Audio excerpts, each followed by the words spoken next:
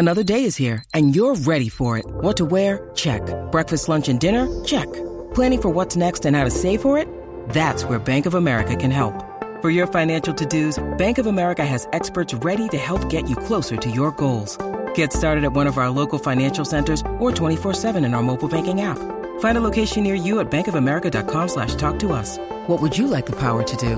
Mobile banking requires downloading the app and is only available for select devices. Message and data rates may apply. Bank of America N.A., member FDIC.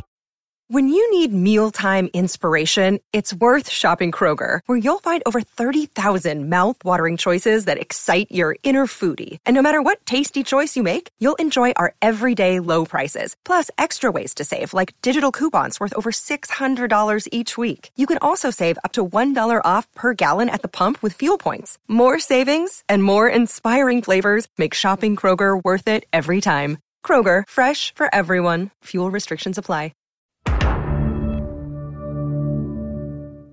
I was flipping through the channels the other day, but there was nothing good on, I had nothing to play. So I went to my computer and realized that there was so much content before my eyes. But there's nothing but Netflix in my heart and on my screen. There's always something good that I still haven't seen. But maybe one day we can try and watch the rest.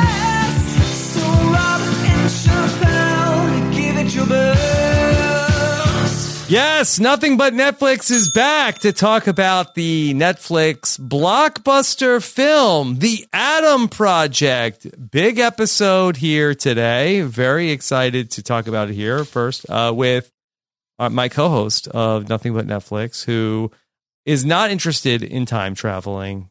Here is the great Chappelle. Chappelle, how are you? Right? You don't want time travel. It's not my thing. My thing. I'm future oriented. You know, I really want to know what's coming up next. I don't need to go relive the past. Mm-hmm. But Rob, you know, people have been speaking to me about time recently because they say it's been a long time since we dropped an episode of Nothing But Netflix. It's been forever. Has it been that long? We dropped the Medea episode a little bit early. We dropped it a couple days early because we were so excited about it and we didn't want it to go up against the draft on Sunday night. So it's been, 9 days? Yeah, it's too long. It's too long. And the Medea podcast was a great success. Like, people have been just ranting and raving about how ridiculous it was. And so I was very excited to talk about it. And I'm happy that people, you know, got some hype going for this episode as well. Good. And I think that might be the most critically acclaimed episode of Nothing But Netflix that we've done. Probably the most critically acclaimed thing that we watched as well, you know, a Medea Homecoming. Yes. You know. Okay. Pencil it in for the Emmys and all the other things, right? Well, it's coming. Chappelle, second week in a row, we're covering a big Netflix movie because we're talking about The Adam Project, a sci-fi action flick about starring Ryan Reynolds. He's going to go back in time to visit 12-year-old Ryan Reynolds. Sci-fi movie. Thought it would be a good spot to bring in a man or a robot, some would say. Of course, loves sci-fi, fantasy, Big Brother. Of course, here's Taran Armstrong. Taran, how are you? I'm great. I'm excited. Yes, sci-fi. I love sci-fi. I like time travel. I like Ryan Reynolds. I feel like there's a lot to like here. I also love the theme song. Such a banger. Yes. Thank you, Will from America. Job. Yeah. Absolutely. This is great. I'm excited to be here. Yeah. Okay. Taran, had you heard of the Adam Project before we asked you to get involved with us this week? No.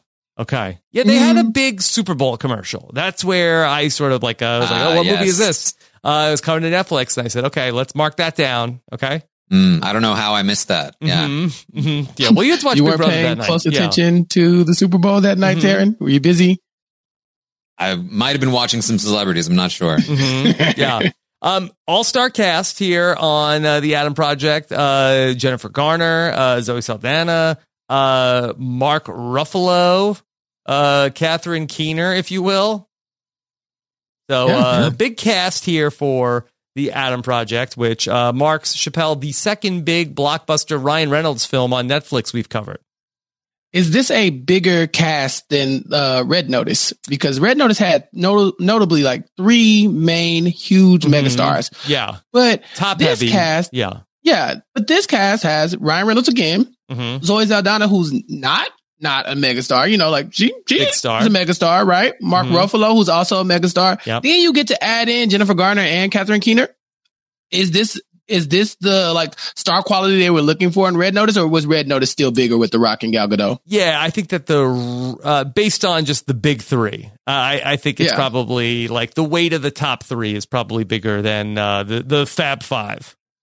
Oh, wow. So The Rock greater than Mark Ruffalo. That's basically what you're saying. I think so. Yeah. Yeah. It's cool. Okay. Don't tell the Hulk that, but all right. That's in fine. terms of star power, for sure.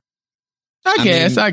The Rock versus the Hulk in a fight. Who do we think wins? Yeah, well, that'd be an interesting fight. Yeah. Yeah. No, it's The Rock. Let's be very clear. Yeah. Yeah. And then, Rob, we also haven't talked about the breakout star of this film as well. I guess he's kind of the star. Is it Braxton Bergerkin? Braxton Bergerkin, the bully that beats up young Adam. No, which one is young Adam? Is it Walker Scobell? Walker Scobell. Maybe I just wanted to say Braxton Bergerker. As Walter Scobell is young Adam. Braxton Bergerkin is the bully that beats him up at one point. One of the bullies. Yeah, I think there's two of them. But yeah, Braxton Bergerkin. Maybe. Chuck. Yeah, Chuck. Shut up, Chuck. Yeah, I think I just wanted to say Braxton Bergerkin. Once you see it on the IMDb, you got to say it. Yeah. How about that?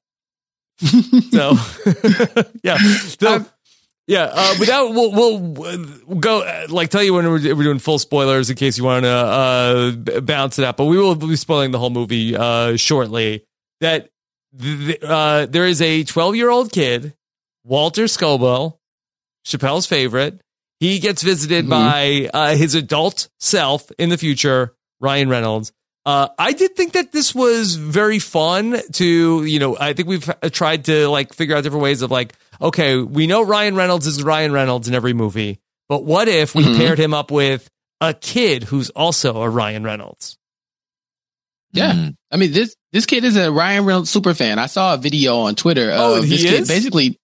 Oh, yeah. He knows every word of Deadpool 2. And there's actually a video on Twitter of him reciting the words. So it's like Ryan Reynolds is in the front seat and then Walker is in the back seat. And he's just going scene by scene, hitting every word of Deadpool 2. Now, you remember Deadpool 2 is a very vulgar movie, not unlike this one, but probably a little bit more vulgar than this one. But he's not missing a word. And Ryan Reynolds he looks very shocked to see this, but also kind of impressed that this kid is basically embodied him. So I think he was the perfect choice for this role. I had no idea. Is this how he got the role, or did he research Ryan Reynolds once he got the role? No, there were hundreds of applicants or whatever to be Adam. And I think he was just the guy. So it's once he had the Deadpool thing, once he used that in his audition, I think it was one of those things oh, and he also has that too. Yeah, we got to pick him. But it was something that they didn't know that was his secret talent. He just happened to just pull it out, when he needed it to get the role. So yeah, that's Walker. Yeah. Do you think that Ryan Reynolds as a child was like this? Oh, I hope was not. Ryan Reynolds always Ryan Reynolds? Yeah. Do you think Ryan Reynolds as a child basically was Walker Scobell? I don't know. I mean, if he was, that's impressive because Ryan Reynolds to maintain that level of assholeness for your entire life, it has to be pretty tough. And Walker did a really good job as a 12-year-old in this film, embodying that. But I just couldn't imagine actually growing up with this person. Yeah, there's a lot in the movie about what this kid has to go through to become Ryan Reynolds. And, I don't know if his actual path to becoming Ryan Reynolds was like this kid's path. Well, I think the key to becoming Ryan Reynolds is this kid has to become Van Wilder at some point. Well, first he has to be on Two Guys, a Girl, in a Pizza Place. And then what is it? Two guys. What did they get rid of? The girl, a guy, or the pizza place? Let's be very careful about all of these words. They got rid of the pizza place. The Two Guys, a Girl, and a Pizza Place became Two Guys and a Girl. Exactly. And so I guess he'd have to do all of that. He'd be Youngberg, if you will, for that. And then I guess he has to do Just Friends at some point. Yeah. So Van Wilder is a good stop to make. I mean, I think that's the real peek into who National Ryan Reynolds has been his whole Van life. Wilder, I believe. Oh, my bad. Oh boy. Yeah. Yeah. Yeah. So, I mean, he goes by Harold and Kumar, go to White Castle. He's there. But then he's the Green Lantern, and then everybody doesn't like the Green Lantern. And that's sort of like his origin story, I feel like. I forgot he was the Green Lantern. Yeah. It was like that. There was the summer of 2011 that they like hyped up the Green Lantern is going to be the next big superhero movie. And it bombed. And then I think that's really the new Ryan Reynolds origin story. I have a horrible story about when I went to go see the Green Lantern, Rob. Yeah, that's what happened. Well, okay. So back in my younger years, I would go to the movies. Let's go back in time to 2011. Jeez. Let's go back in time to 2011. So I was in college. I was very poor, but I also like my superhero movies. And so I went to the movies, but beforehand, I went and got some Taco Bell. And I got a big old, like 6 or 7 tacos, from Taco Bell, thinking I'll sneak them into the movies, have something to eat. It's still going to be cheaper than a drink at the movies. So it felt like a win. But I do not like sour cream, Rob. Okay. Like I don't. And I specifically tell people at every drive through that I go through, like, no sour cream. They put sour cream on the taco, but I didn't know this. So I was sneaking, like gingerly unwrapping the paper and like sneaking to eat this crunchy taco. Yeah, not the best decision ever. But I bite into the crunchy taco, I taste the sour cream, and then I vomit in the middle of the movie. Oh my God. Ooh. Yeah, it was bad. And luckily, nobody saw the Green Lantern, so it was just me. So, me and like 2 friends, but it was bad. And then I'm also dramatic. So it wasn't just that I vomited. It was like I stumbled into the aisle, like, oh my God, sour cream. What is it? Like, they're trying to kill me. It's your kryptonite. Yeah. Yeah. But or something like that, right? Or whatever the Green Lantern's weakness is. Something. Yeah. Yellow. I think it's like a different, different color. Taryn, is sour cream is kind of plain yogurt adjacent, right? I'm not a huge sour cream fan myself. Yes, I would also be disappointed if I would not vomit, but I'd be like, sour cream. Yeah. It's I feel like I told a similar story about biting into a donut, and I feel like Chappelle was very unsympathetic to me in that story. What was in your donut, Taryn? Chocolate. What's wrong with that? It wasn't a chocolate in the donut. It was a chocolate donut. Yeah. Covered it was in powder. hidden by the powder. Mm-hmm. You could see through the powder. No, you couldn't. Yeah, and you were going to vomit? No. I don't know about vomiting, but I was traumatized for sure. Right. Okay. And to be fair, I probably didn't vomit either, but I made a lot of sounds like I was. It was like Tracy Drake just interrupted the movie. I was that bored. Yeah, exactly. All right. Well, tell me, how traumatized were either of you by this movie? Because I'm a little bit on pins and needles. That I'm dying to know what you both thought about the film. Well, we brought in the expert. We brought in Taryn, and so I think Taryn's opinion is what I care about the most here. Because I thought the movie was fine, but Taryn, give us the expert opinion. What you think? Yeah, well, I told Chappelle a little while ago, like, hey, sci-fi fantasy, I'm in. It's my forte. He was like, "Whoa, Ryan Reynolds sci-fi movie." I was like, "All right, let's go." I liked Free Guy. Free Guy was fine. And I watched this movie, and I was like, "What is Chappelle trying to do to me? Why is he trying to make me look bad?" This is the most aggressively mediocre film I think I've seen in years. It's like it's so bland. It's worse than plain yogurt. It's like the worst thing about this movie is that it's not even bad. So I can't even just trash on it all podcast. Like, what is there to even talk? I was forgetting the movie as I was watching it. It's so forgettable. I couldn't believe that this is the movie that I'm coming on this show to talk about. I'm so annoyed. Well, to be fair, Taryn, I would not have invited you to do this film. I was going to lean into the fantasy, but somebody was like, we should get Taryn. And I was like, no, this seems aggressively mediocre. Maybe this isn't the one for him. And I was like, no, I insist. It's fine. I was like, okay, I wouldn't do it. He's like, no, it's fine. Taryn will love it. So it's not me, Taryn. It's not me. Yeah. I definitely hear that. I think I like the movie the most out of the three of us. That I feel like that there were parts that I felt like, I couldn't care less about any of the action that was going on in the movie. I did feel like that this was a Back to the Future ripoff in terms of and I think they even mentioned Back to the Future at points in the movie. And I don't know what the rules are. Like if you're ripping something off, but you mention that the thing that you're ripping off, does that still make it that you're ripping it off? It's muddy, but There was enough here that I liked that I felt like it was not the worst thing I've watched on Netflix. Yeah, no, that's the problem. We some bad stuff. Yeah. No, and I think I'm downplaying it because I don't want you both to make fun of me. But I thought it was like a 6 or 7 out of 10. I didn't think it was that bad. I just felt like there wasn't there was the movie could have been an hour. Rob, I like the movie. I did. Taryn is just upset because it didn't have it doesn't evoke like a strong feeling otherwise, right? It's like you come on a podcast and you want to like love something or you want to really hate it so you can talk about it. Taryn's just kind of like, meh, like there's nothing there to mind and it was to talk perfectly watchable. It was Ryan Reynolds being Ryan Reynolds for like an hour 45. And then it was over. And I was like, all right. What am I having for dinner? It could what do you have? Been shorter. I don't know. I don't remember what I had for dinner that night. It was a very forgettable night.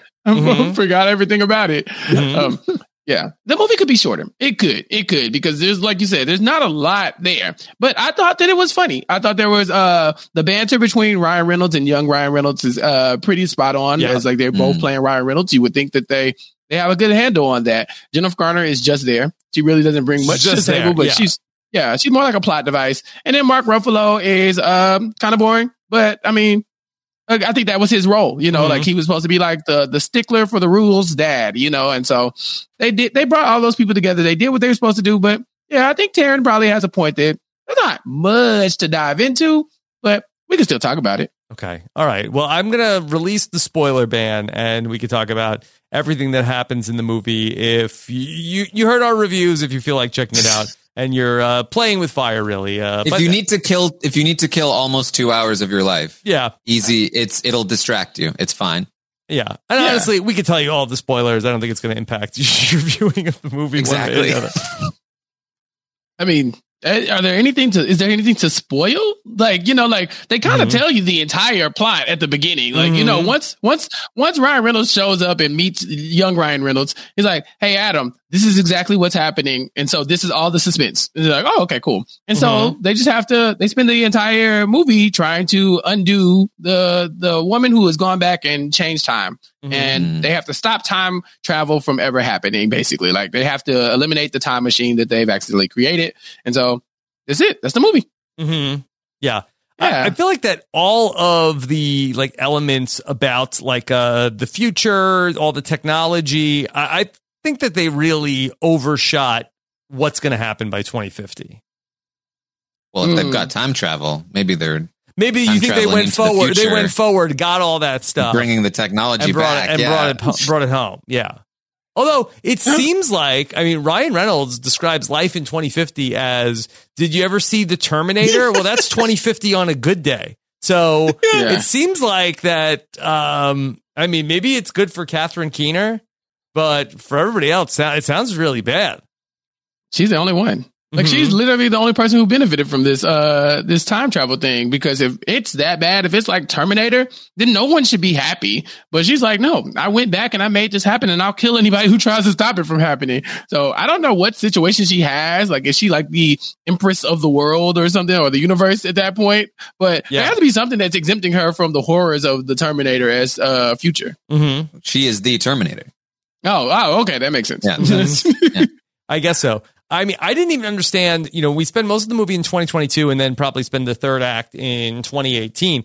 I didn't even understand sort of like the relationship between Mark Ruffalo and the young Catherine Keener in terms of like she's funding his research, but I don't know where she got the money from, because it seems like the first time she's visited by the future Catherine Keener is in 2018. So it wasn't like that she had been like giving her stock tips for 10 years that she amassed this fortune.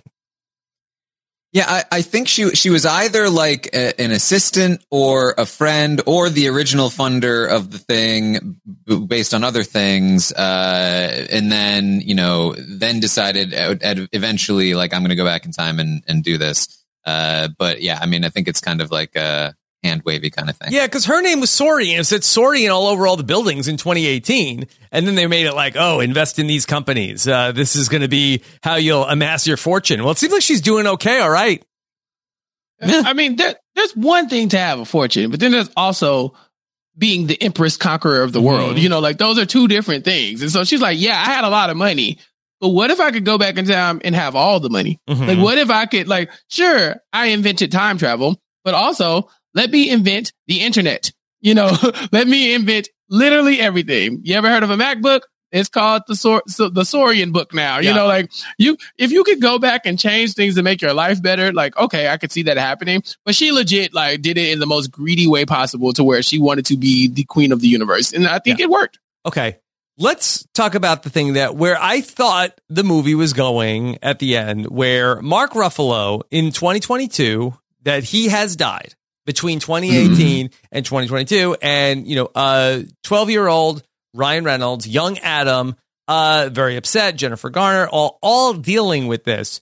So you are telling me that we had the whole thing going on with Catherine Keener, future Catherine Keener, coming and investing all this money to take over this whole time portal, and Mark Ruffalo was dying, was going to die in an accident, but it didn't turn out that it was because of foul play. Like I mean, like, what are the chances that Mark Ruffalo is like the one person standing in the way of the evil Empress, like, taking over? And I'm like, oh, okay, well, she made it look like an accident, but she really took him out. But no, it seems like earnestly, life happened. Yeah, life happened. Well, it's also like what if he died naturally or accidentally? Then why did she need to go back in the first place to change things? Like, what did she change to make herself the investors? The investments? Like, she needed extra money. Yes.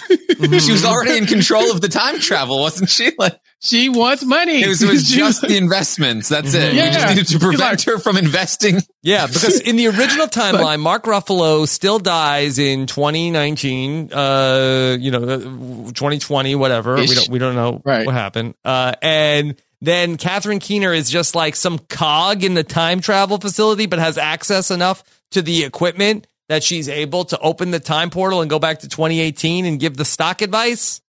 I guess this is like the Tarantino version of The Big Short, I guess. It's like this is the fantasy version of, like, we're going to stop these bad investors. They're time traveling. Like, we're fixing history. Yeah, you think that's what's going on?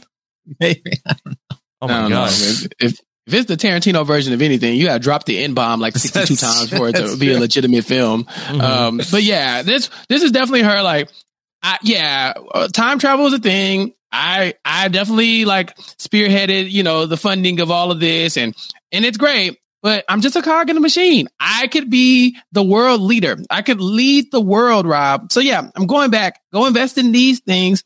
Like, who is Elon Musk? We don't need to know anymore because I am Elon Musk now. Like, I have it all. I want all the things. And so she got all the things. It's very simple. I don't understand why y'all don't understand, know? Mark Ruffalo insists at the end of the film, like, I know that I'm going to die, and you could tell me the information that will prevent my death. You cannot tell me, because then I shouldn't know that. But why? We've already significantly altered the timeline. I feel like it makes more sense in Back to the Future that Doc doesn't necessarily want to know about anything that can alter the future. But I mean, we have fundamentally altered the future by what's going on. He doesn't, it seems kind of selfish from Mark Ruffalo to not want to, help his son grow up. This is some of, I think, the worst writing in the movie, where it's very clearly they're trying to ham-fist in multiple different, like, bittersweet time travel endings. Those are the best endings. Yeah. One of which is, no, the echoes will make it happen anyway. And the other one is, no, we can't change anything ever. That would be terrible. So we must accept the tragedy. And so, like, it's like they're trying to get the best of both worlds here. And like, there's this weird hand wavy explanation at the beginning of the movie where he's like, oh no, it'll fix itself once, it's, or my memories will be wiped. And so you won't remember any of the. They'll reconcile, Taryn. Dang, you don't know science no more? I mean, and which the thing too is that, like, the second he says that, it's like in my mind, throws a shoe at the screen. Also, but in my mind, like I'm used to time travel movies or stories where like they actually try to, be somewhat logical in the paradoxical nature of it. So in my mind, I'm just like, oh, so every character in this movie is going to die by the end of the movie. At least their consciousness, right? Like every character in this movie, that version of them is gone, erased. They killed themselves. Different versions of them show up at the end of the movie. Mm-hmm. Yeah. I mean, that's what happened. At the very end of the movie, we see Ryan Reynolds meeting his late wife, Laura, for the first time, in the same way he met her the first time, because the echoes, Taryn. But it's not the same version. They're not at all the lessons they learned, all the character development. Gone. Yeah, gone. They're not at space camp anymore. She's not a fighter. A pilot. They're just at college, like at a random class. Chappelle, did they de-age them at all? Because it didn't seem that way to me. It was like, what? You don't seem like you're. This isn't Van Wilder. Oh, Ryan Reynolds looks pretty young, just in general. So I think he could play himself throughout the years. In general, but this is like Forrest Gump. But as Tom Hanks is a high schooler. Yeah. I was like, what are these middle-aged people doing at this college? But I mean, honestly, I very much wish that they had de-aged them, because I think one of my favorite parts of the movie is de-aged Catherine Keener. And if they had also done that horrific monstrosity of a job on Ryan Reynolds and Zoe Saldana, I think I would have had way more fun with the ending of this movie. Yeah. De-age is like code for airbrushed, because that's all they did. They just airbrushed some features down. Like there was nothing de-aged about her. She looked like a Muppet. Like it was just really like weird image of her. So I'm happy they didn't do it to everybody else. I mean, this so awkward. This was like in The Irishman when Robert De Niro is like kicking the dude on the street, except also his face is the kick. Like it's so bad. She looks like she's an animated character. Like for most of her scenes as a young version of herself. It's hilarious. It was one of my favorite bits. Mm-hmm. Yeah, she looks like young LeBron James in that one commercial that he's like LeBron is talking to LeBron. Like that's how Catherine Keener looks. Taryn's not wrong. Did he do that with a time machine? I'm sure. Yeah, I'm 100% sure. He went back in time and was like, "Hey, say no to Russell Westbrook. No matter what you do, say no. Don't answer his calls." Mm-hmm. Yeah. Catherine Keener also, Nicole, she caught this, that said she's also the villain in Incredibles 2, being typecast. Oh. She's just a bad guy now? Mm-hmm. Is that what she does? Yeah. Who was the bad guy? Villain? Yeah, who was the villain in Incredibles 2? Do y'all remember? Screenslaver? I don't remember. Yeah. Screenslaver? Yeah. I don't remember at all. Mm-hmm. Yeah. What happened in Incredibles 2? I just remember the baby like making a mess in the house or something. Yeah, then that part was good. Jack fought the squirrel or something like that. Yeah. That's the best moment. Screenslaver is taking over all of the heroes, and then it turns out that Screenslaver was actually the sister of the Bob Odenkirk character who loved the superheroes. She was trying to teach the world a lesson because that when the spoiler alert, Incredibles 2, because bad guys like broke in and killed their dad, who was like a big like funder of superhero activities. The superheroes didn't save their dad. Wow. I watched this 4 years ago and I don't remember any of that. Mm-hmm. Well, it took 12 years for the sequel to come out, so it's kind of like maybe you don't wait. That's the thing. I remember the original movie way more. Yeah, the original's tighter. Yeah. It mattered more, and then you wait 12 years, and you're like, okay, now here's the second one. Everyone's like, well, I kind of care. I really wish I cared more. I'm going to pretend I care a lot, but I really don't care that much. And it didn't hit hard enough for us to still be talking about it, unless we're talking about this movie right here. Catherine Keener. Yeah. Yeah. Her impact.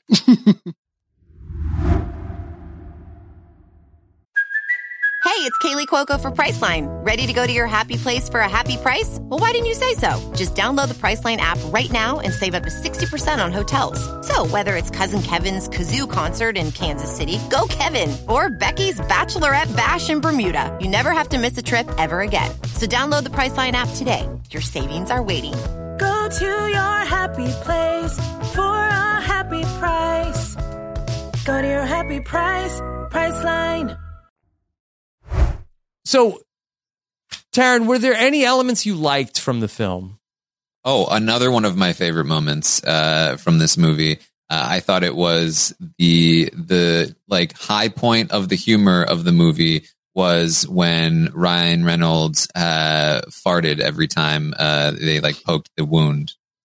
Yeah, Ryan Reynolds has been shot somehow. I don't really know how he was shot, because it seems like that all of the weaponry is like very sophisticated, and we go into like a lot of like Star Wars type fight scenes. But he has been shot to start the movie, and then flies back to 2022, mistakenly trying to get to 2018. He has a bullet wound that does make a fart noise every time he coughs. It genuinely was the funniest part of the movie for me. Mm-hmm. I'm not even kidding. Mm-hmm. I just the notion of a bullet wound making a fart. Oh my gosh! Yeah.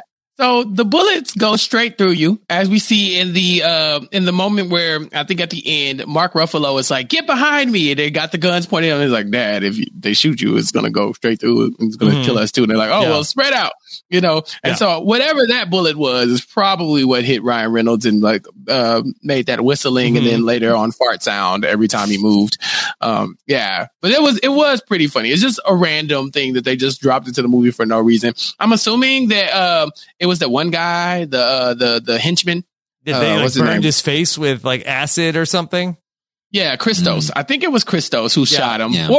Or it could be one of those like, Mortal Kombat cybernetic ninjas, like Cyrax, the ones that keep popping up and like disappearing everywhere, like the putties. Like those things were pretty cool. He kept killing people left and right as they were constantly not trying to kill him. Just like, it's pretty bad when you die outside of your own timeline. So it's pretty rough for them. What does that mean? Just dissolve. What does that mean?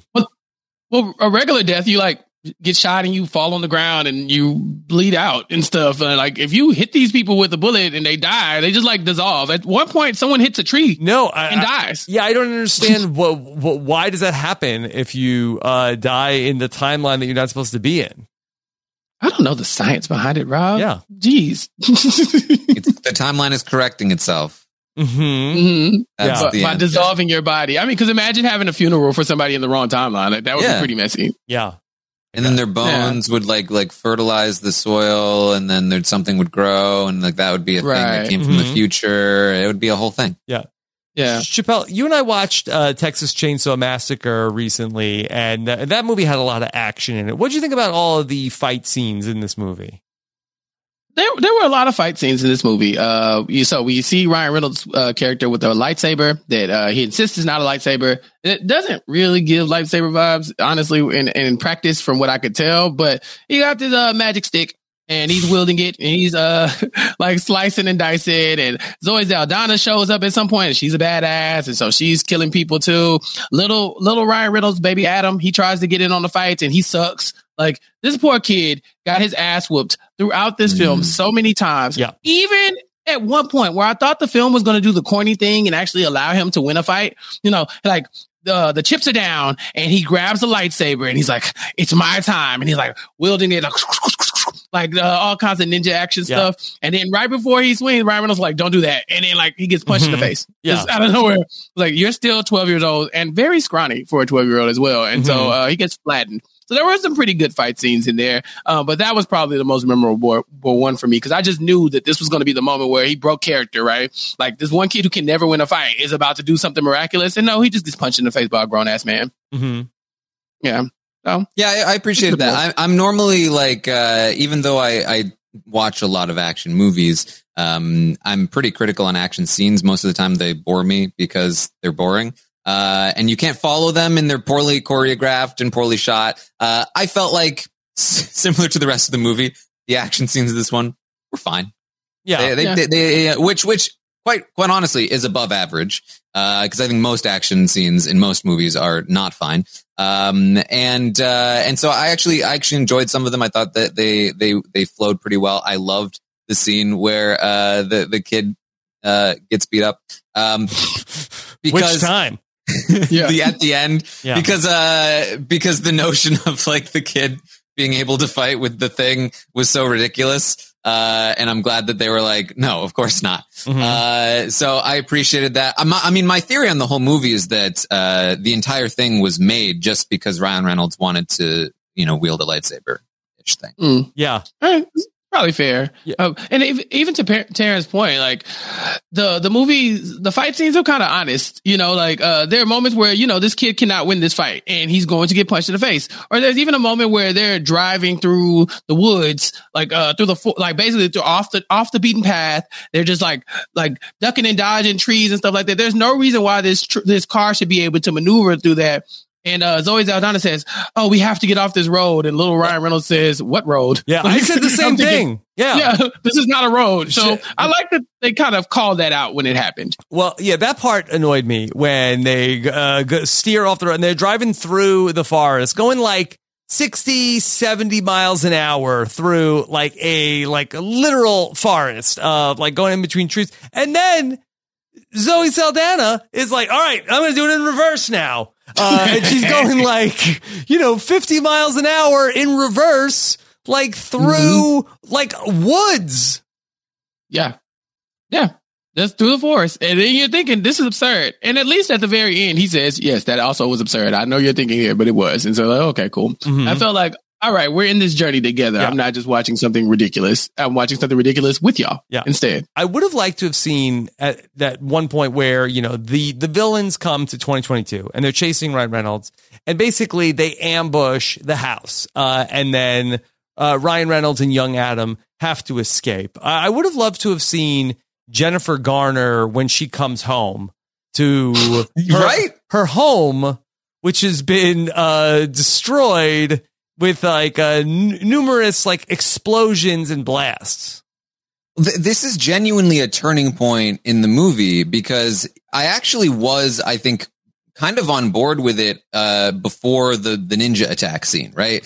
Where there was actually some emotional grounding. It starts small with the kid and his mom, and we have a few scenes where Ryan Reynolds is talking to Jennifer Garner at the bar, and that was really nice. And it feels like this is actually kind of a grounded movie to some degree, even though there are fantastical elements. And because of that, when this happens, I am thinking oh, what is Jennifer Garner going to think when she gets home and sees this big mess? She's going to be mad. Big mad. Yeah. how are they, how is this going to impact, how she's seeing things? Is she going to find out that he's her son? And what kind of emotional? And then it was no, she's not in the movie anymore.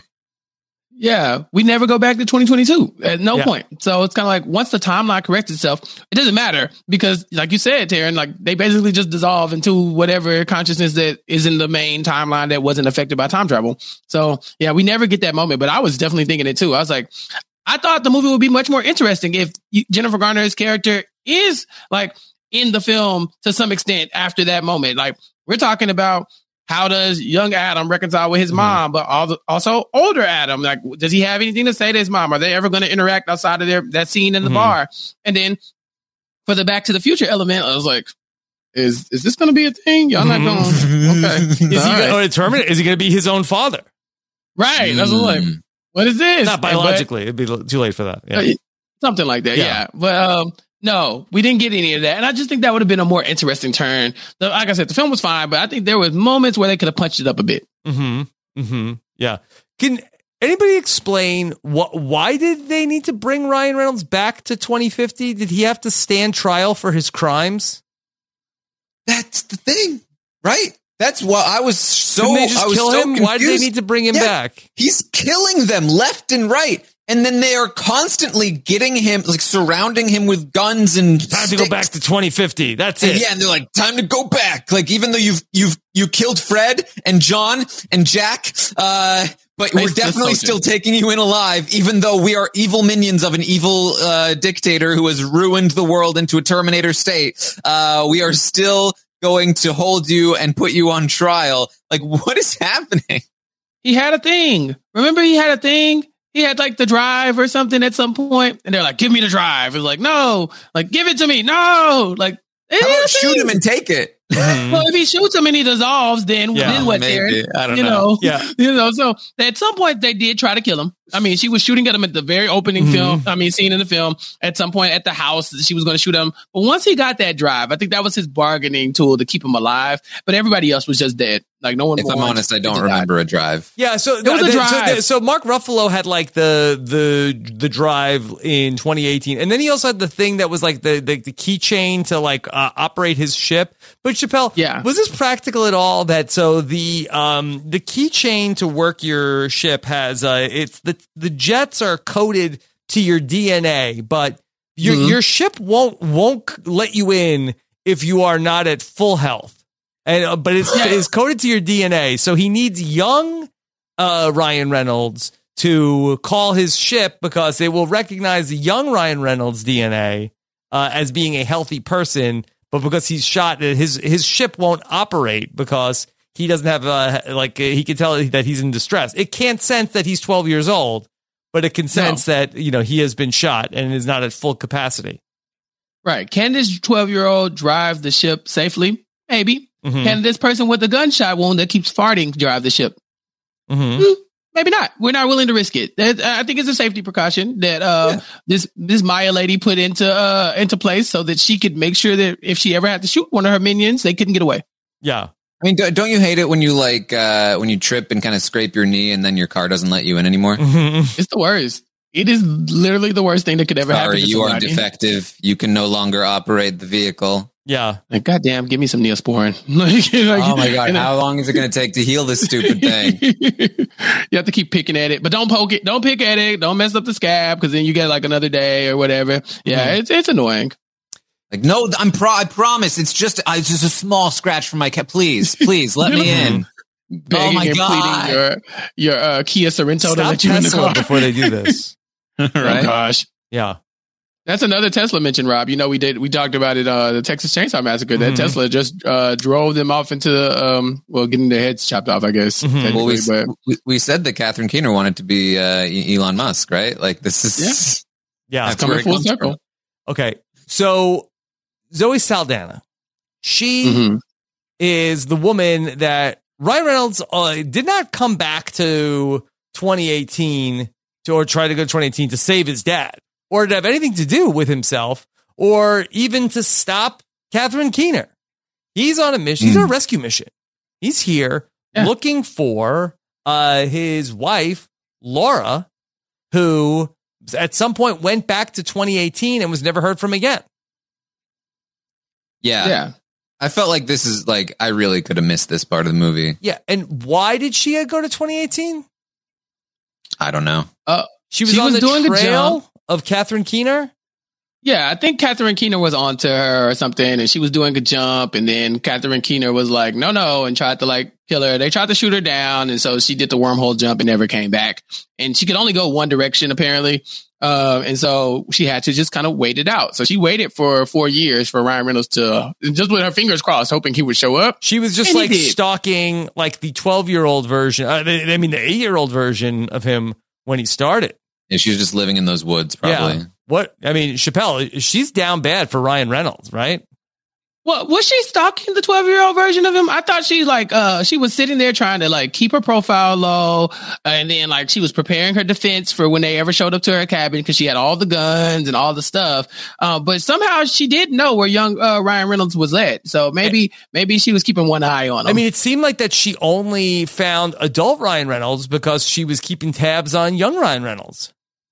It's not hard to keep tabs on a 12-year-old. But she was going to by his house every day and like seeing what's going on, right? I mean, she didn't have all the windows are smashed. She didn't have a sensor that was going off of like, oh, trouble at the young Adams house. At young Adams house, she just happened to be driving by when the fight happened. Mm-hmm. Maybe. I'm sure she had something to track it, but she probably 4 years in 2018. You don't think she was dating at all?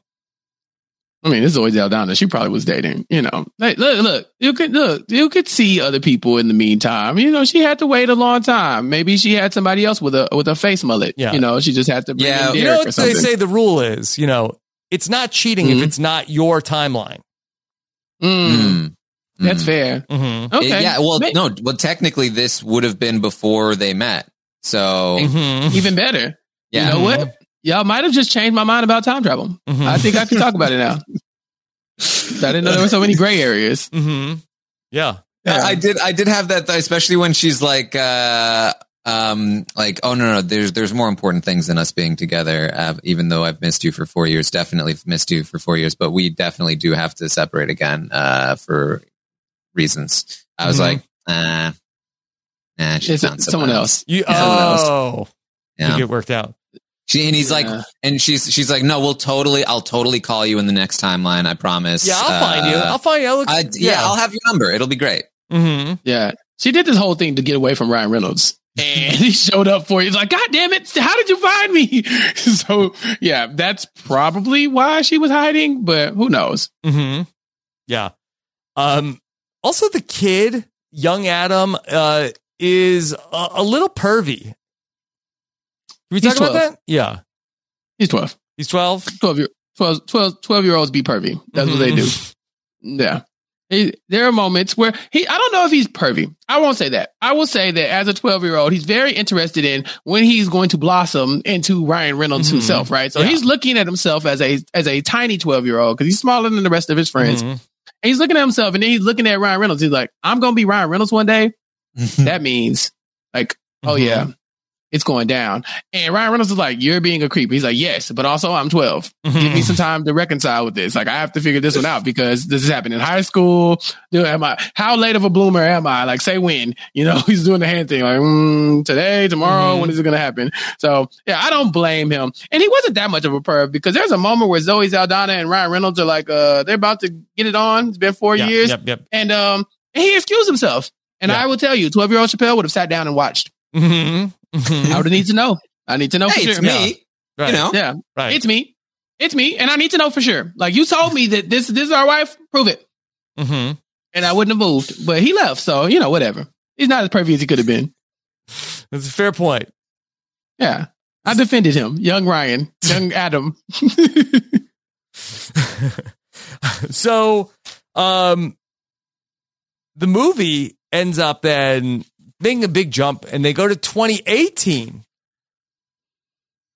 Yeah. At this point, they got to go find Dad because only Dad would know how to fix this. And that's how they end up in 2018. So at no point was the plan ever to save Dad, as we both outlined, like, okay, it was always to save Laura. But then it became, you know what? Saving people and screwing with the past is kind of jacked up. We should just stop time travel from happening altogether so nobody else can mess up the timeline. We'll all go back to the original plan that God laid out for us and everything will be fine. But we got to get Dad's input on this. And honestly, Dad is annoying because I feel like if I come back from like the future and I tell you something, you should just listen to me at that point. Like, what? Why are you pushing back so hard against this? Like, I understand you're my dad, but I just jumped through a wormhole to get here like twice. Yeah. And I have the younger version of me as well. And come on, man, just listen. Yeah. I feel like this is a missed opportunity as well, where Ryan Reynolds is just like, his character is too, and I know that they point out some of his flaws in the movie, but he's too perfect of a character where like immediately they get to 2018 and he's like, all right, now we can't mess up the timeline. And so the conflict comes from the dad assuming that they're going to mess up the timeline. But they're not actually, because they're perfect and they're not going to do anything wrong. And it's like, this was an opportunity to introduce some source of conflict where it's like, they are tempted to mess something up. Yeah. And that's where it's like, oh, are they going to screw up something? Are they going to, is that going to ruin a relationship, or is it going to, mess with their plan? But instead it's just like, nah, it's just Catherine Keener and her younger self. Yes. They're going to mess it up. Now, is it possible that the facility that they were doing the time travel experiments was also the facility where they were doing some research into the coronavirus and then destroyed that facility, thus preventing COVID-19? Oh, so they have a better timeline than what we have right now. Nobody no talk of COVID in 2022. Not a mask in sight. A mask in sight. That's wild. No, that's a good point. Mm-hmm. But I do think that the reason why Ryan Reynolds could go back in time and be like, Dad, it doesn't matter. Even if we screw up everything, it's because it's already been screwed up. She already messed it up. So everything we're messing up is just her messed up timeline. We're going to stop time travel altogether, and none of this will matter. Like, I could go and slap Mom right now. She's not going to remember because once I screwed the face. He deserved it. He was being a jerk. Mm-hmm. Like, listen, I get it. You're Dad. Hold on. Sorry. I came back here to talk to you. What's up, Taryn? So wait, but didn't the time machine exist in the natural timeline? So the time machine existed in the natural timeline, but the only person who knew about the time machine was Catherine Keener. Like, Mark Ruffalo accidentally made it, so he didn't know it was going to be a time machine one day. Catherine Keener ends up like using the time machine and going back and like being like, okay, I'm about to mess up everything. So they said the one thing that they could mess up is the fact that there is a time machine. Like, we have to stop Catherine. And honestly, Catherine Keener is the one who messed that up because she shot herself. And so, yeah. But by destroying by preventing time machine from being invented, they are now on an altered timeline. Yeah. But one where Mark Ruffalo will still die. Right, yeah. But if they're altering the timeline to prevent time travel from happening in the first place, then it's already an altered timeline. They might as well alter the death. That's what I said. Yeah, that's what Rob's saying. Listen, this isn't the prime timeline anymore. Anyway, look, it's not like Ryan Reynolds wouldn't want to save his dad. His dad's a jerk and doesn't want to live. He's like, no, you can't do anything. You can't change it. You're breaking the rules. He's like, okay, fine, just die. Like at some point he just gave up. Like, what do you want me to do? Damn, you want me to drive the car? Like, if you're going to die in a car accident, I'm trying to tell you this. He's like, don't tell me. Like, we're going to tell you that. They tried to tell him like 5 times. And at the end, he's like, you can't tell me that kind of thing. I need to die. I was like, yeah. Okay, thanks. So I also thought it was wild that they took 12-year-old Adam to 2018, where I guess they needed him to like work the ship. But then like they take him as a hostage, 12-year-old Adam at one point. I'd be like, go ahead, kill him. Exactly. Doesn't matter. None of it matters. We're all about to die when we alter the timeline. Mm-hmm. Well, yeah. I guess it would. I guess would it instantly kill old Adam? I guess it would, but it really shouldn't. Yes. It really she should have just shot the kid. It would have fixed all of her problems. Yeah, she was going to. Bad job. Why did she bring him in with a gun on his? Just shoot him before you even bring him in. The second you get him, kill him. She needs the thing, the drive. If she kills the man, he dissolves with the drive. Maybe the drive dissolves too. Yeah. She needs the drive. The clothes dissolve. Maybe the drive dissolves. Yeah. I don't know. So what I was not expecting at the end of the movie was the huge set piece in the particle accelerator. Yeah, wow. That you got me on that one. Wow. That was a big operation going on there. I was not like when they started, and Mark Ruffalo is like teaching like a mid-sized college professor class. I didn't think that he also like had like this like a massive like facility that was going on. Yeah, and he's like he's surprised that he's the guy that figured out time. She's like, I'm the guy that did time travel? What? I've only been studying it and have theories about how it could work and have a massive particle accelerator in my basement that probably is the thing that does it. Yeah. How is this? What? Like That's a whole so like surprising. Dr. Evil layer of particle accelerator.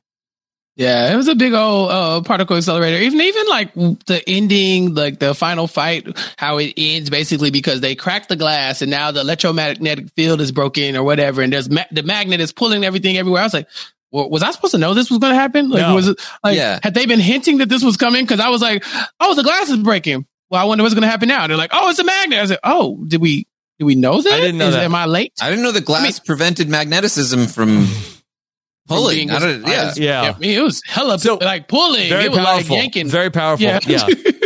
So I thought it was a little like willy-nilly what was attached to the magnets. Like you see, like first thing that happens, like people's like buttons are flying off, like. We see other things are like things are flying across the room. Then like certain like computer parts like are very much like grounded to a point where and then at some point they just go fly off. Had the exact same thought. We are seeing guys in future armor flying into the core of this thing. And then Mark Ruffalo is like, the keyboard just moved. Let me just pull it back a little bit. Like what? So listen, iron, nickel, cobalt, and some other random minerals are magnetic, but every mineral ain't magnetic. So maybe they were made out of like plastics or other things that you would use to stop Magneto from showing up and taking over the timeline. Mm-hmm. Maybe that's why the stuff wasn't flying. But I too was annoyed that, okay, like if the buttons came and then like the rails are bending and stuff like that, like, well, why ain't that flying over there too? And like, why is this rail taking so long to snatch off here? They narrowly escaped all of it, but it was very blurry, even to the point where the bullet bends and turns. That was wild. Yeah. If the bullet has that much like pull, like that it's going to stop it. That's a short range shot. In the middle of the shot, it's going to stop it, bend it, pull it in. How is it not just pulling the gun full of bullets? You never understood the science. That's a very good point. You never understood the science. Now, maybe futuristic guns have a magnetic field. That's what I thought. But then you have the futuristic armors flinging them into the center of the thing. That's a good point.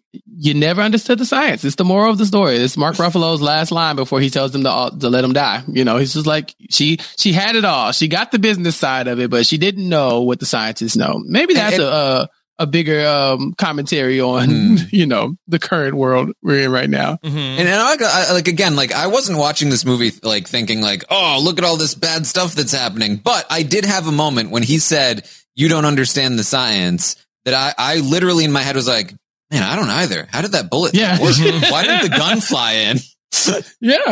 Good points. I mean, he's like, you got a big plastic gun shooting a bullet with a magnetic core inside of it. It's like, okay, is there a reason why you chose magnetic core for this particular bullet? Mm-hmm. And then why is it this magnetic to where this magnet you can just like snatch it out of midair? I don't know. Yeah. And I wonder if they like worked backwards from like the bullet was going to be the MacGuffin the whole way through. And like then the magnet was going to pull the bullet into young Catherine Keener, because everything else the bad guys have is like laser. Seems wild that they are, working with like the same kind of ammunition that people are working with. I guess there had been no advances in ammunition. They have lasers. Yeah. Ryan Reynolds has like a Donatello laser stick from the Ninja Turtles. Yeah. That's an advancement. They have lasers. I think what should have, again, another missed opportunity here to really make the movie full circle. Young Catherine Keener, when shot, should have farted. Oh yeah. I guess there was so much. 100%. There was so much going on. Yeah, that would have solved the whole movie for me. Mm-hmm. I thought she was gonna dive in front of the bullet. Like I really saw Catherine Keener's baby Catherine Keener like trying to like logic it out in her head, like, oh my gosh, I'm an evil villain in the future and I don't like this. And she's kind of standing there. Yeah. And then they shoot. I'm thinking at any given second, she's going to take the bullet and realize that by killing herself, she kills this woman, and then that stops a bunch of all this stuff from happening. But no, the bullet just turns in midair, and I was not ready. I thought she was going to kill her older self. I thought Catherine Keener was going to take the gun.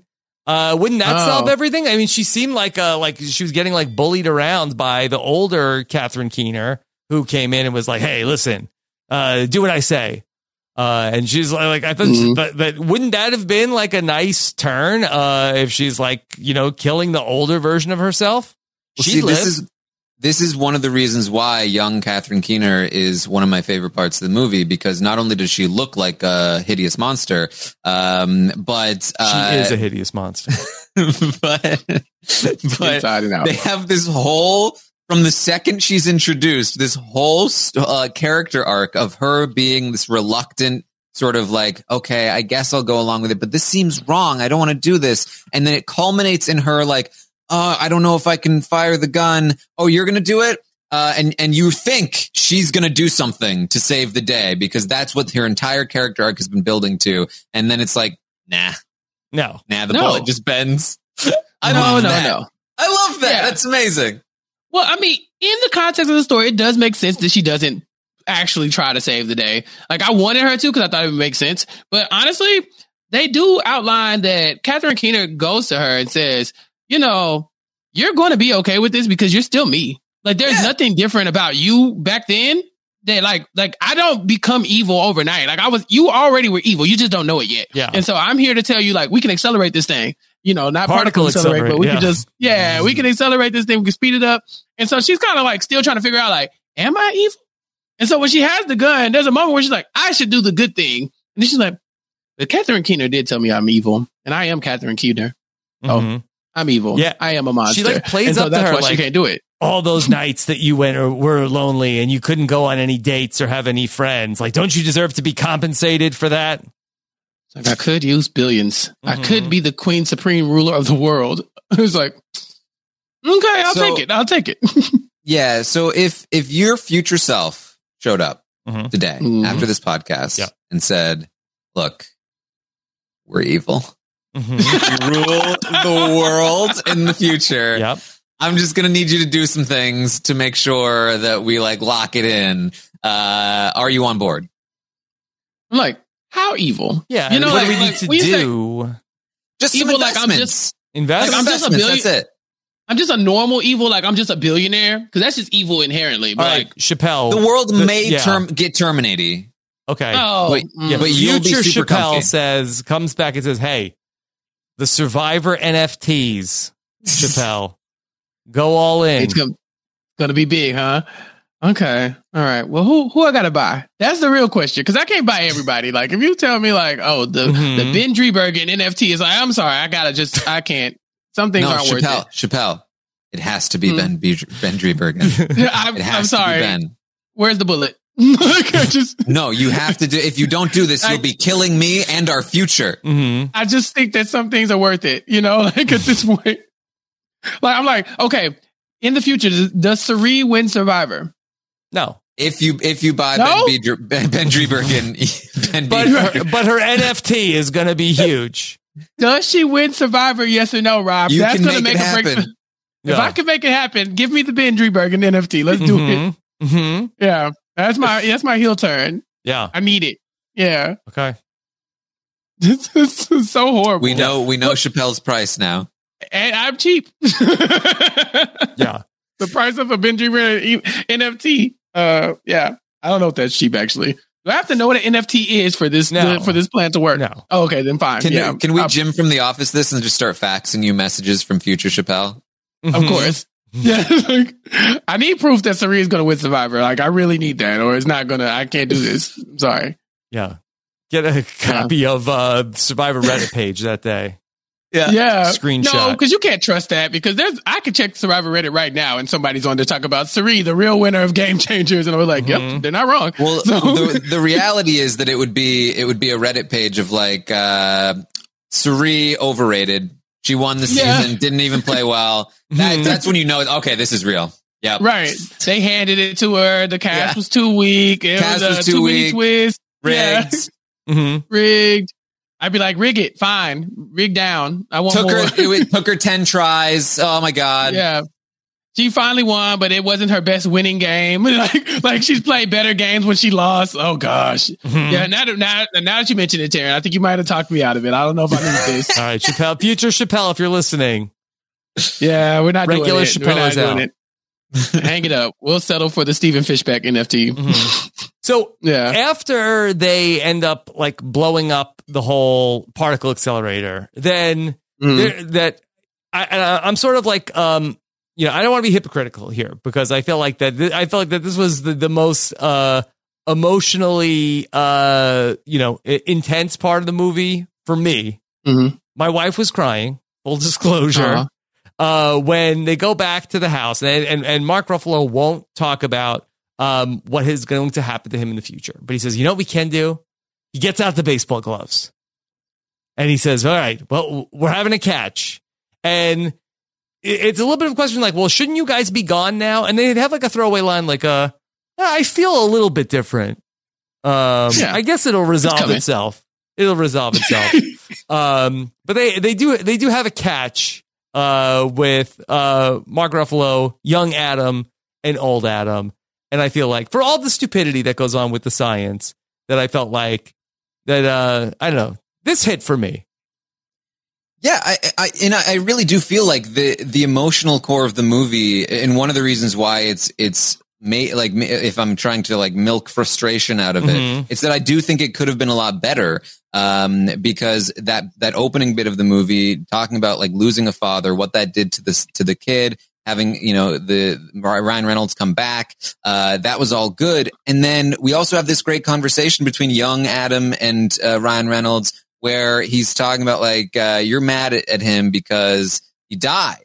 And like really exposing the emotional drive. And you get that like one of the writers of this film understood like the emotional core of this movie. They just decide like, whoever else decided to ignore all of that. But it does, I think, land a bit here at the end because there's like enough work. And it's the same thing with like the wife who shows up for like 15 minutes. Like there's a scene where like she's sacrificing herself. They leave and he's like, not again. And like they're acting, their pants off and what amounts to 15 minutes of screen time. But it's like they clearly they had something. There's something they wanted to do here. They just didn't invest enough time to like make it work. And I do think that like this is what makes the movie work. And it felt like there was more there that could have been explored. But I did like the catch, and I liked the hug of like I'm proud of you, you're great, like I'm your father, and just like kept going, like I like that bit too.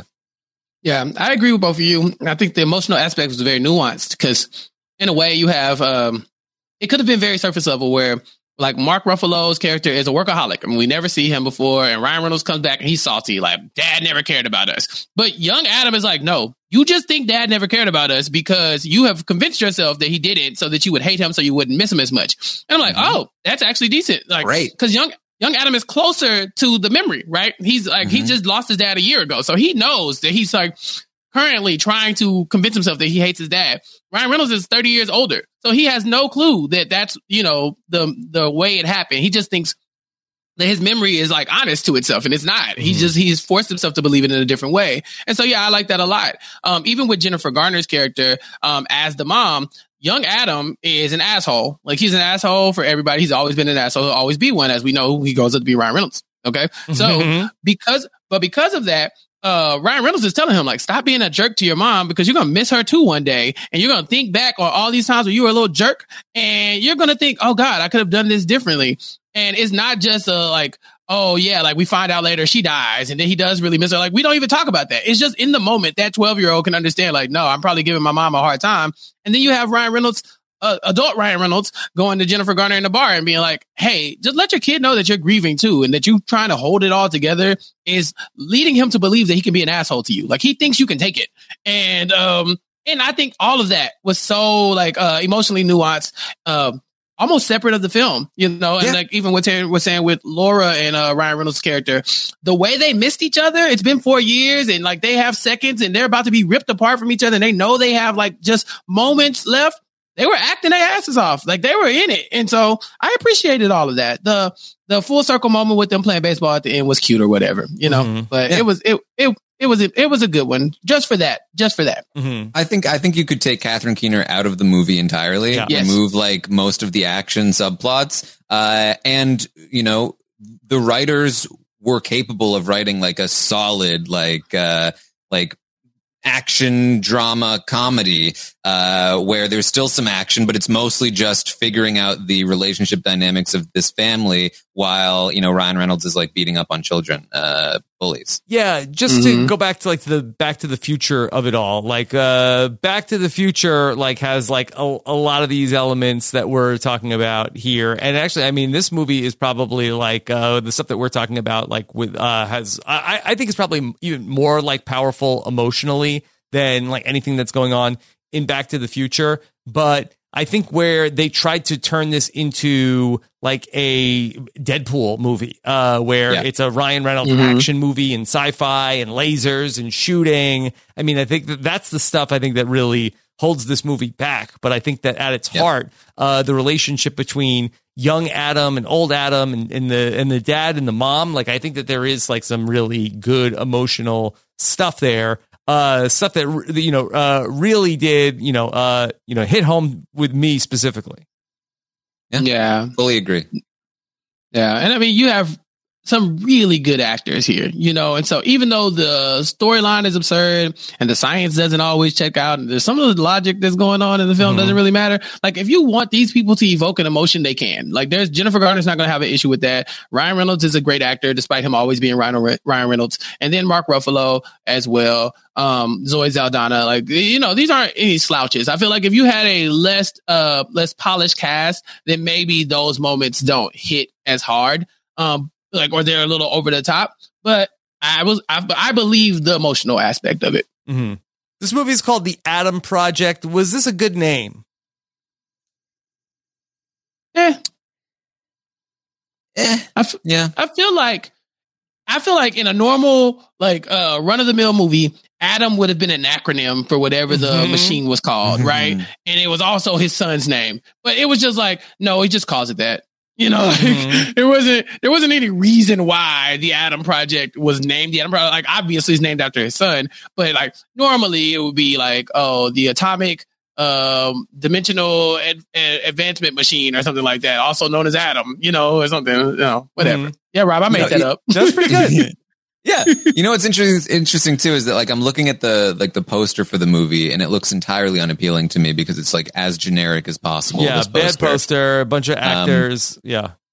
But I don't know if it's like the Netflix algorithm, because I know they do this, but the thumbnail for it on Netflix was, for me at least, it was Ryan Reynolds and the kid looking a little bit beat up, but looking like emotion. And it looked to me like it was going to be a more grounded emotional movie Chappelle, based on that thumbnail. Do you know that Netflix changes the thumbnails? It shows you based on what Netflix thinks of you. Oh yeah, Netflix it thinks I'm like a mega creep, like all the things. Why? What did it show you? What's your thumbnail? I go to watch BoJack Horseman, and it's Princess Carolyn in a bikini. Like it has nothing to do with the show at all. She's a cat. Yeah. I don't understand why you think I would want to see that, but okay. Okay. You want to see cats in bikinis. Yeah, my thumbnail is I don't know if this is the one that you have, Taryn, where Ryan Reynolds basically has like the lightsaber out. No, I've got Ryan Reynolds with like a lightsaber out, and the kid is behind him. So I don't know if that's because I had him like bending over with his hand on the kid, like they were having an emotional moment together. Clearly Netflix knew that's the portion of that's what I'd be looking for in this movie. Mm-hmm. Yeah, Chappelle, we should do this every single week. Talk about what thumbnail are you being served for this? Yeah, Chappelle, what did you get for the Adam Project? I had the same one as Rob, but I think it's because me and Rob have now watched the same show. But my kids also watch a lot of things on my Netflix, so it's throwing. They don't have their own. They do, but sometimes they're watching it on mine because they don't get all that. They have kids accounts. Okay, I'm gonna check my burner computer. Let me see 1 second. Nope, same one. I guess I'm watching the same things on both. So, also just like an interesting note on the development of this film, that it was originally a script that was called Our Name is Adam, and Tom Cruise was attached to star in a version of this at some point. Yuck. Yeah, Our Name is Adam is a terrible, terrible title. It's like get it because it's time travel. Tom Cruise, I imagine this would have been a more serious movie. Yeah. And so maybe theoretically that could have led toward a more grounded movie. But my guess is that it just would have been even more generic, and it would have been without the Ryan Reynolds pop to make it that much more watchable, and it would have been a terrible movie. Yeah, we've understated how good Ryan Reynolds is at being Ryan Reynolds. Like he does it so naturally. And the little kid is basically Ryan Reynolds Jr. and he too is an asshole. And so they're playing off of each other, you know, and it's really entertaining. And I don't think you can fill that space with Tom Cruise. Like he would just be staring at stuff and like smoldering a lot, running. you know, right. And running a lot of running. And there is, you know, some humor with the young Ryan Reynolds, with the grown up Ryan Reynolds. The kid does a really good job of being young Ryan Reynolds. Mm-hmm. Yes. And he's the role he was like born to play. Very adorable throughout. Like he does a great job. Okay. Yeah. Anything else on the Adam Project? Nah, it was fun. It was like an easy watch. Like it wasn't anything that you feel like you like. For one, if you don't pay close attention to it, then you won't understand anything that's going on anyway. Like the science doesn't make any sense. But you'll at least be wowed by some of like the flashy fight scenes. Like they're very shiny. A lot of lightsaber and dissolving people and stuff like that. And then you know every now and then you'll catch a funny one-liner from Little Adam or Big Adam. So yeah, easy watch. If you told me you and your kids wanted to sit down and watch it, I'd probably say like it's a pinch vulgar, just a pinch. Aside from that, no, that was okay. It's not a movie I would recommend to like sit down with popcorn and or that for me at least. When I break out the popcorn for a movie, that means I'm paying attention to the movie. Yeah. What's a movie you watch with popcorn? Like Dune this year is a sci-fi movie that I would be like, yes, I am giving my all into this movie. I'll watch this with popcorn. This is a movie that I would throw on as I'm like doing work or, you know, browsing playing Wordle. You know, like, it's, not something I would be like, all right, I'm going to sit down for 2 hours and watch a movie. It's like, I'll throw this on. So how long does it take you to play Wordle? Not very long, unfortunately. Yeah. You watch like a TikTok while you play Wordle. It's just one of the various things that I will do when I sit down and I'm doing other things. I didn't know you were a big Wordle guy. You know, that's the thing. How big of a Wordle guy can you be when it's like 2 minutes of your day? People can get way into it. Aaron, please. Yeah. Please. I'm like in a support group about to be sending Dr. Amanda Rabinovitz like messages and like helping her out because she recently had a slip up. Yeah. You know? Chappelle told me the only reason he would go back to 2018 would be to prevent Wordle. Prevent it? Well, not Wordle, but like Octordle. That one. Like, do we really need that one? Do we need Hurdle? What's Octordle? I've needed more of these because they don't take enough time. Yeah, Taryn, there's a bunch of them. Hurdle is one for music. I've been doing Nerdle too. Wordle and Nerdle have been my two. What's Nerdle? Yeah. That's the math one. Oh. Yeah, so they have the math one, they have regular Wordle, Wordle proper. Then they have Hurdle, which is 1 second of like a music, like a song. So it'd be like the drum beat. I can't do that while I'm watching a movie. No, you can't do that while you're watching a movie. And then they have like Octordle or Quadwordle or something like that, where it's like you have to do all the Wordles at the same time. Yeah. No, that would be War Turtle. But you do them all at the same time, you know. So you like your gas goes for each of the quadrants, and then you try to get them all. So you should do that one, Taryn. Yeah. Send me your scores. I like looking at the colors. Yeah. I don't actually play Wordle. Yeah. Yeah. All right. So that's the Adam Project. Just a couple of quick things. One thing I liked, my favorite joke in the movie was when he's talking about how the bullet went through, and the kid is like, "Oh my God, you were shot?" And Ryan Reynolds to the kid is like, "No, I got stabbed with a bullet. It's stabbed." Yeah. He talks to the kid with such disdain, which I liked. And although I have to say, they have a dog. The dog is barking a lot, and it made my dog very upset. So I didn't like that. Ruined some of my enjoyment of the movie when my dog was getting all worked up because the dog in the movie was barking. Well, this leads me to another question. If you were the one that went back in time, and you were hanging out with your 12-year-old self, would you be treating your 12-year-old self with the same amount of disdain? I'm sure I would hate my 12-year-old self. Really? Yeah, I think so. And and Chappelle, and this is like as a dad, you get. I mean, Mark Ruffalo doesn't really get to experience this, but when especially when you have a child who that some say is a lot like you get to have this without time travel, where you get to be annoyed by a younger version of yourself and be like, oh my God, I must have been unbearable. That's what you should tell yourself. You're like, listen, one day there's going to be a Dominic and there's going to be an Anthony, and you're going to pay for your sins. And you're like, okay, it'll scare you straight. You know, you'll be like, okay, I don't have to, I won't do this anymore. I don't want to host game shows anymore. You know? Right. Yeah.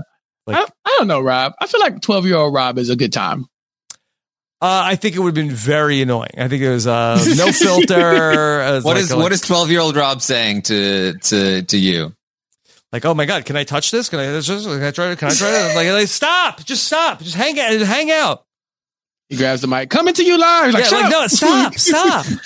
Ringing the bell. Like, relax. Like, really? All we got is a magic 8 ball and a bell? Okay, Dad. Are you just, Chappelle, are you just chilling with your 12-year-old self? Like, you're just... Yeah. Me and 12-year-old self are the same person. Like, I'd show up and 12-year-old self, like, what are you doing? Like, watching TV, like, bet. You know, like, what are you doing? Hey, this thing called Big Brother coming out. You want to get into it? Like, I'd be like, yep. I'm like, listen, one day it's going to be crazy. There's going to be Celebrity Big Brother. There's this guy named Taja Call. It's going to be wild. You know, wait till you hear about Twitter. Right. Put all your chips on Misha. Go all in. Is that how you knew Taryn? Look, I don't reveal my secrets. Is that how you won all these drafts? Because you are being visited by future Taryn, and that's how you get all these things right on the live feed updates and everything? Look, sometimes you just got to have that edge, you know? You got to. That would make a lot of sense, Chappelle. It would. I think my 12-year-old self, I think there was a point in my life where I thought about what I would do if I ran into another version of myself. And because you'd think, is that version of myself going to try to kill me so that it can be the only one? Right? Like, is it trying to supplant me in the timeline? Lots of time travel movies do this. They end up attacking each other and killing each other. And at one point in my life, I decided, no, definitively, that makes no sense. You would never do that. This is a bad move. It's always going to end in like a terrible failure. But at 12 years old, I'm not sure I decided that yet. So my 12-year-old self might try to kill me. Mm-hmm. So it would be like you from like a different dimension, from like Taryn from the multiverse? Yeah, like a different dimension or a different timeline. Yeah. Like trying to, like, did you, there was a movie, I don't remember what it was called. There's a movie where this happens, where like all of the different versions of like every character just trying to kill each other because they're trying to all be in the good timeline. And there's books on this too, where it's like there's like 50 versions of the character, and they're like only one can have the family and survive in this timeline. Yes. And it's just like that always, because there's always more, and so it's a losing battle. There's an infinite amount of you. But 12-year-old self might not have known that. Yeah, that was like that Paul Rudd show where he got cloned. Yeah. I did see that one. Yeah. Okay. All right. I would go back and tell 12-year-old Chappelle there's going to be this thing called the live feeds. Get into it, and then pitch Rob Cesternino the day before Taryn Armstrong does. You have we know how he auditioned, replicate it, and then take off. Go into the sunset. Yeah, you would have been a coworker with Taryn. The Chappelle Robot Army. No, I would have gotten his idea. I would have beat him to it. Yeah. Okay. All right. Anything else on the Adam Project before we talk about what's coming up next?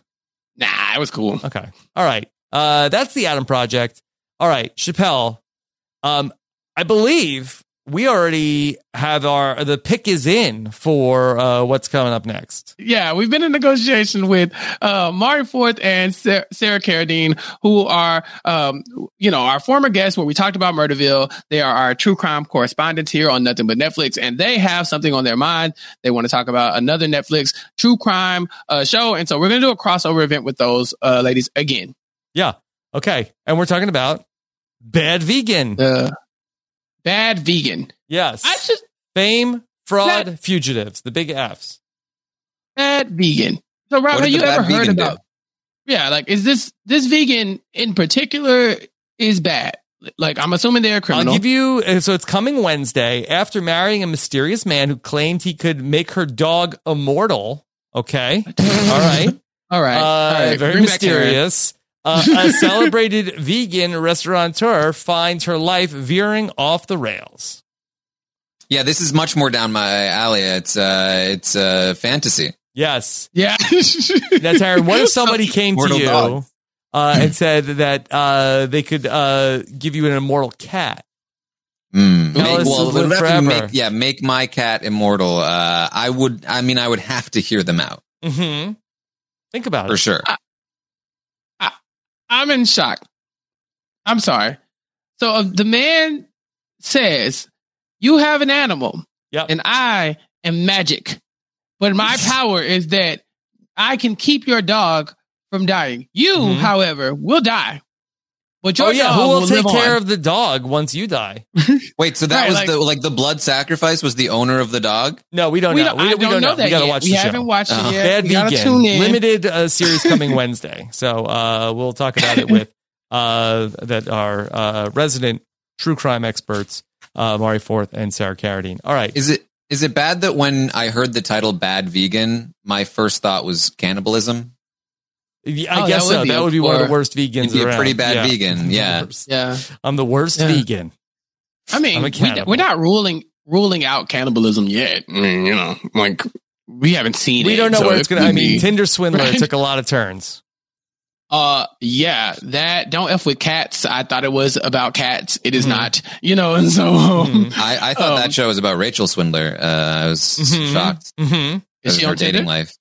Not anymore. I think she's in a relationship. Okay, look at her. Okay. Okay. All right. Yeah.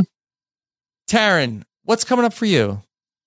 Big Brother coverage, the Taryn show. I've got one out with Kevin Martin right now. Tyson will be joining me on the next one. Oh, yes. Yes, good timing. Right? Hard to get him these days. It has been recorded already, so no questions about recent developments, but you can check that out. I have a YouTube channel called Terrence Quest. I've been a bit busy with Big Brother, but if you are interested in hearing more takes on sci-fi, fantasy, books, shows, movies, you can hear some of them there. And find me on Twitter at Armstrong Taryn.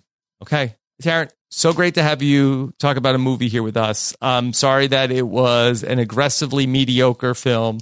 I hope the next one we talk about will be at least aggressively above average.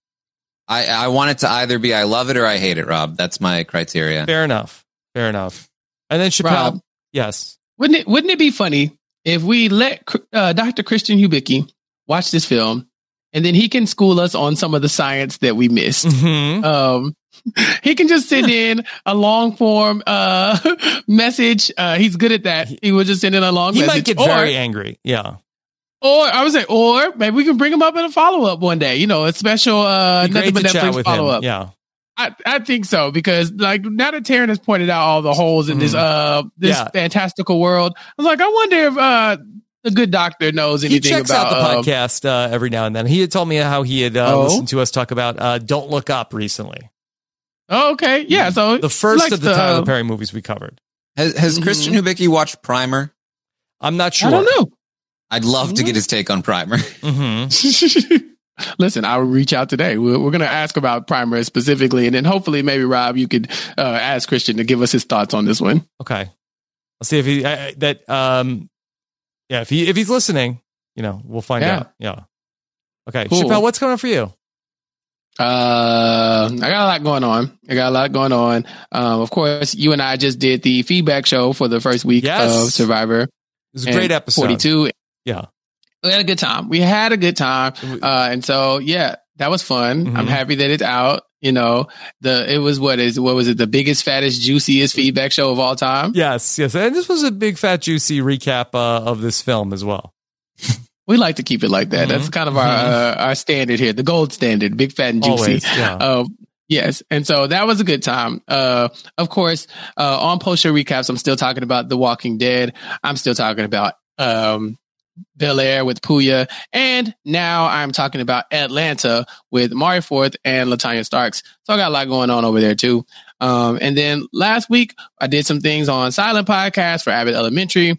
Did some stuff with the Shit 90 Shows Taught Me podcast for Boy Meets World. And I think in the week or so coming up, I will be appearing on NGOG, New Girl, Old Guy podcast, to talk to Ali Lasher and Akiva Winokur about the New Girl and the episode with Prince, because it's my favorite episode. And so got a lot going on this week. Check me out on Twitter. Y'all know where to find me, but follow at Nothing But RHAP and keep up with all the things we're doing here on Nothing But Netflix. Okay. And you can do that by subscribing. Go to robinswoods.com/Netflix feed for our subscription to this wonderful podcast. And don't be stingy with your feedback ratings. Give us your stars. We'll go back in time and give us some more stars. Okay. How about that? Yeah. I'll take them. Also, it's unlimited. I want them all. Speaking of Uncle Kiwi, we got together for the 3-name celebrity bracket on Robin and Kiwi Need a Podcast this weekend, which was a lot of fun.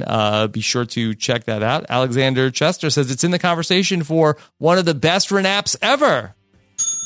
I heard it was spicy, Rob. I heard there was some debate about hyphen. Controversy. Yeah, I heard it got real, and that's what we like from our Renap content, so I can't wait to check it out. All right. Thank you so much for watching. Take care, everybody. Have a good one. Bye.